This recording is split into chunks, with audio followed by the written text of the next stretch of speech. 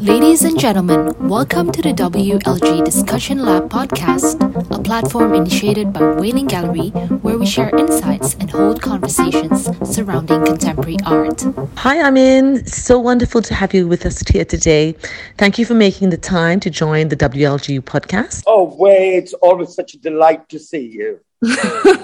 So I know. So anyway, we thought, it's been ages since we've last met, and too long. Too long since you've been in Malaysia. Malaysia so very, very much. I want some laksa, baby. Malaysia misses you, honey. Misses you. We all miss you very much. So I'm going to launch straight into asking you the questions. And my first question would be, from an economics undergrad at Yale, how did you end up transitioning into becoming a sculptor? Well, I studied art history, and my father was a famous modernist, but he didn't want me to be an artist. I didn't want to be an artist. And when I went to Yale, Dominique Malaquet took me to my first art history class, and it kind of like changed the course of my life. I was studying economics. I never wanted to live in Pakistan, and I never wanted to be an artist. And my parents were quite cool with that. In fact, encouraged it. And when I took art history, I fell in love with, art again. And all the things that I'd been repressing, I kind of came out of the closet. And so, you could call my entire life a glitch. Okay, fantastic. And so you got into the art history, but how did that translate into sculpture, into bronze sculpture?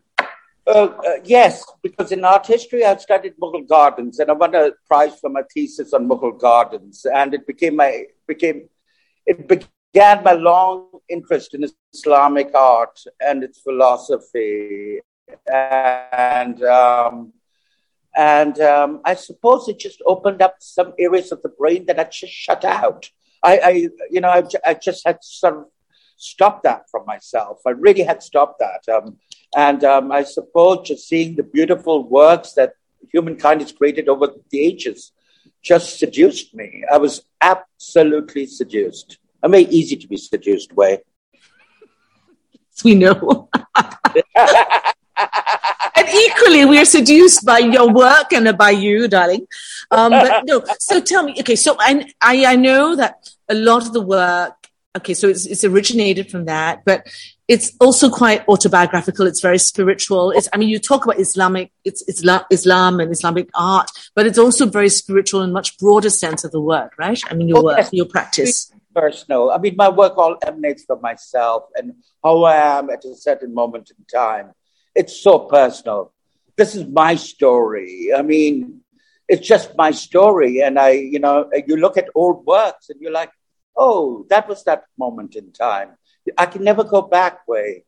At a certain moment in time, and these things can emanate from yourself. And they're little footnotes for myself, my work, little droppings as I go through life. So would you say that the work has helped you to sort of understand yourself more? It's cathartic. It's my therapy, Wei. Yeah. It's therapy. It's my prayer. It's my meditation. It's everything for me. It's everything for me. And the process is really fluid and sort of comes from me. And it's everything. It means everything to me. I work out my joy, my sorrow, my anger, my frustration, everything through the process. No, I can actually see that and feel that through your work, actually. I remember when you gave a talk about the journey, and you were sharing with us about the egg and the origins of the egg, which I love. I love the story for that. And the egg has appeared, the form of the egg has appeared throughout your practice. Maybe you just want to tell us a little bit about the egg. My sister got pregnant, and suddenly I had the realization I don't have an egg in my body. The male body is so much simpler than the female body is. You have the egg, we are just the sperm providers. We are almost insignificant or irrelevant as men. And it's the woman that holds the source and the profound source of the egg. So I had mixed feelings about this. There was almost jealousy and the sense of like, no, I want my A. So I created it out of copper. And it led to a whole series of work. And yes, and it keeps on reoccurring in my work, in the performance works and in the sculptural objects. So, I mean, how important do you think it is for artists to make work that's authentic to them as people? See, I don't know, Wei. I think every artist has their own story and their own trajectory. I can only speak for myself. You know, I'm very shy to give these general blanket statements about art or for artists. All I know is myself. It's been such a fight for me to do what I do with myself, with my own self, the sense of like, there was incredible fear when I became an artist. Like, oh my God, what are you doing, Naveen? What happened to that? What happened to your dreams? That was my dream, to have an obscure life in a bank. And so when I go into the workshop, I'm naked. I'm naked, Wei. And that's the only way I can process it for myself. Yes, but I think, for what we have seen, we feel that, when you speak to someone like yourself with this obviously passion, so much passion behind why you're making the work that you do, and you've got conviction and you've got fear and you're throwing caution to the wind, I think that's what drives powerful work, can you just share with us just a bit about that, that being naked and about taking the risk? Look, it's so strange as an artist. You have to be very public. You have to talk about your work. You have to exhibit your work. People ask you questions. But then, there's another side of the process, which is the making of the work. And that's delicious. That's like all mine. And I'm extremely territorial about it. I'm very open to questions and showing and, talking to people post-work. But when I'm doing the work, nobody's allowed it. Not even my parents were allowed it. Not even John. Nobody is encouraged into my workshop. It's just me and my guys. Mm-hmm. And I don't catch or draw anything. So it's a very hands-on process for me. I'm with my chaps. I am, I'm like, do this, do that. Let's do that, bring this here, put this together. And it's like going through the rabbit hole, through the looking glass, into another zone where, and there has to be that process of surprise for my own self. Like, when I walk into the workshop, it's not so premeditated. It's not planned what I'm going to do, what I'm not going to do. Even if I have a show with you, let's say, booked, it's still not planned. And you always leave yourself the room for surprise. The whole idea is I want to surprise myself and uncover something else, something else. You're always looking for that something else. That's part narrative of yours. Absolutely. No, we've always felt that it's imperative that all artists make work for themselves. Right. Do you know what I mean? That you only please yourself. You don't need to please anyone else. Yeah. It's for you. It should be a very personal process and journey. Yes. So, and it's wonderful hearing it from you, the way you said it. I think you've just really sort of nailed it. I recall Seven, the last big show we had together. It was an exhibition that originated in Malaysia, then went back to Karachi before then travelling to Rome to the Museum of Contemporary Art, Macro. Do you want to tell us a little bit more about this exhibition? How it came about, the significance of the Islamic calligraphy that you threw up into the air and landed as spiders? Absolutely. Because where I met you and Johan a long time ago. You don't have to say it like that, but yes. You got under my skin. Both of you got under my skin. And you brought me to Malaysia. And, we've had a long relationship. So when I got this opportunity to do Seven, and the show was titled Seven, my first preview was in Kuala Lumpur, because a lot of the roots of Seven came from Kuala Lumpur. Seven basically in my installation, and I think of it as one big installation, is I've taken one line from the book and I have divided it into 7 pieces. And you can no longer read that line from the book. And it's repeated throughout the installation, the cold carpet, the ascension pieces, Zero Gravity. The same line is repeated again and again and again. And it was such a pleasure beginning the journey of Seven in Kuala Lumpur, because a lot of things for me have begun there. And what was wonderful also is as you know, I'm very interested in performance art. And we did that wonderful performance called Beloved Son in Kuala Lumpur with Suraj and Aziz, these two immigrants who were in Kuala Lumpur. And they were your helpers for yes. the people who moved the work around. And they loved your mother and your mother loved them.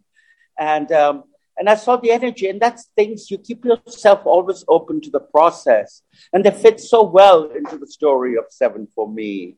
And I just remember their performance. Basically, I'd like to tell your viewers what the performance was. Basically, these were these two guys who came on a football scholarship of African origin.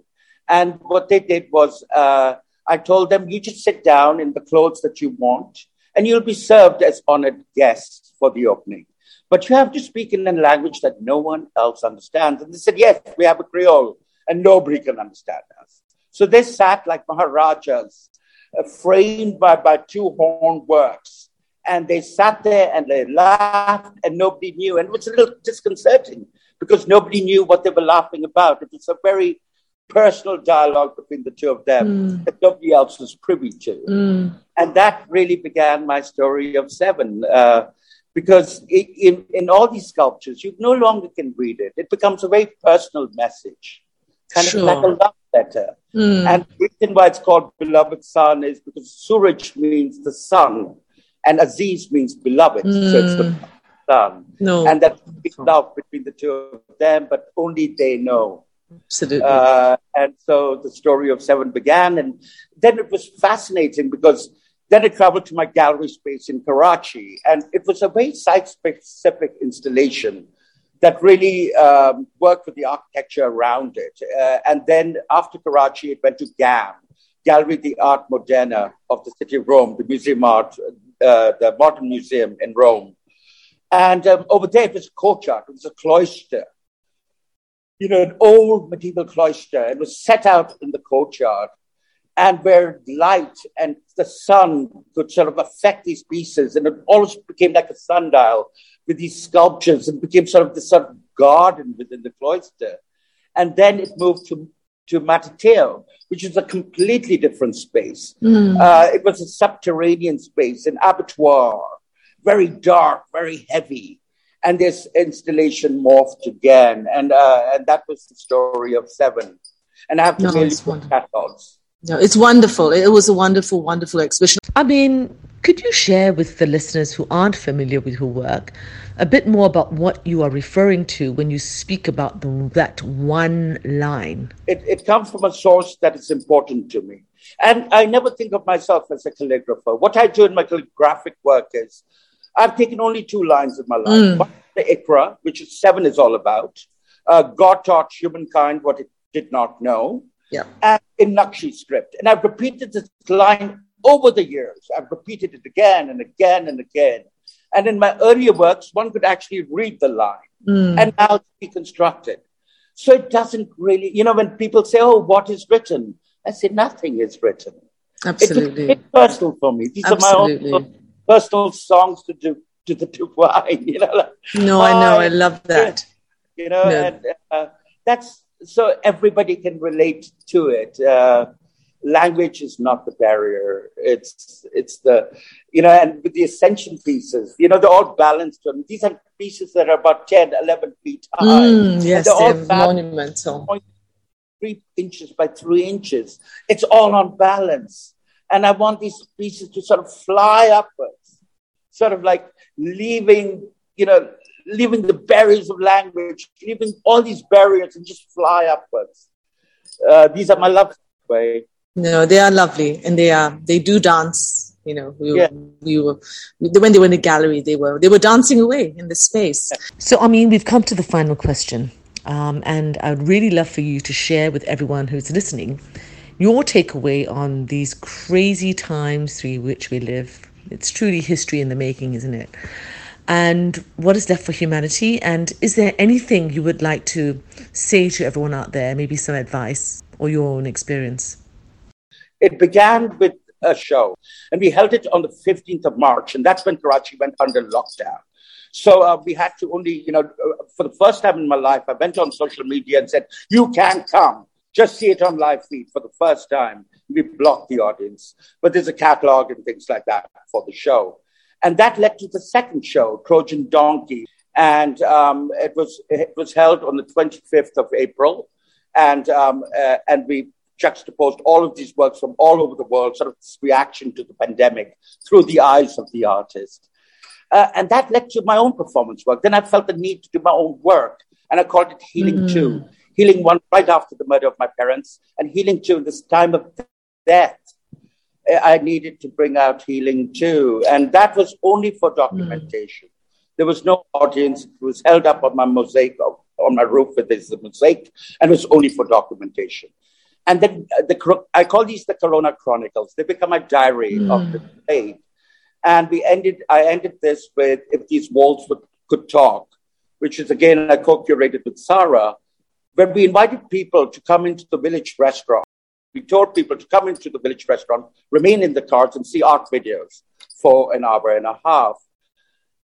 And so these documented these times. Where we are at, I don't know. But I think the voice of the artist is the voice that should be heard during this time. And it's about perhaps priority. I think what you really realize during this time is priority. Unfortunately, I don't think the world is getting any better. I think the rich will get richer and the poor will get poorer. However, we must all look within ourselves for our shared humanity. Because at the end of the day, you can't take anything with you. None of us are Egyptian pharaohs. You can't take anything with you. You must leave it all behind. And there must be a curve to greed. Wonderful. Well said. I mean, thank you so much. No, truly, thank you so much. Guys. I know, we do too. I can't wait for all this to be over. Oh, I know. So send you lots of love and so many, John. Lots of kisses from Karachi. Lots of from Karachi. Thank you, Amin. Thank you so much for having me on, Way. Love you. Bye-bye. Ciao. Bye. Thank you for listening to our podcast. On our next episodes, we will be sharing more topics related to art and collecting. So be sure to follow us to find out more. See you!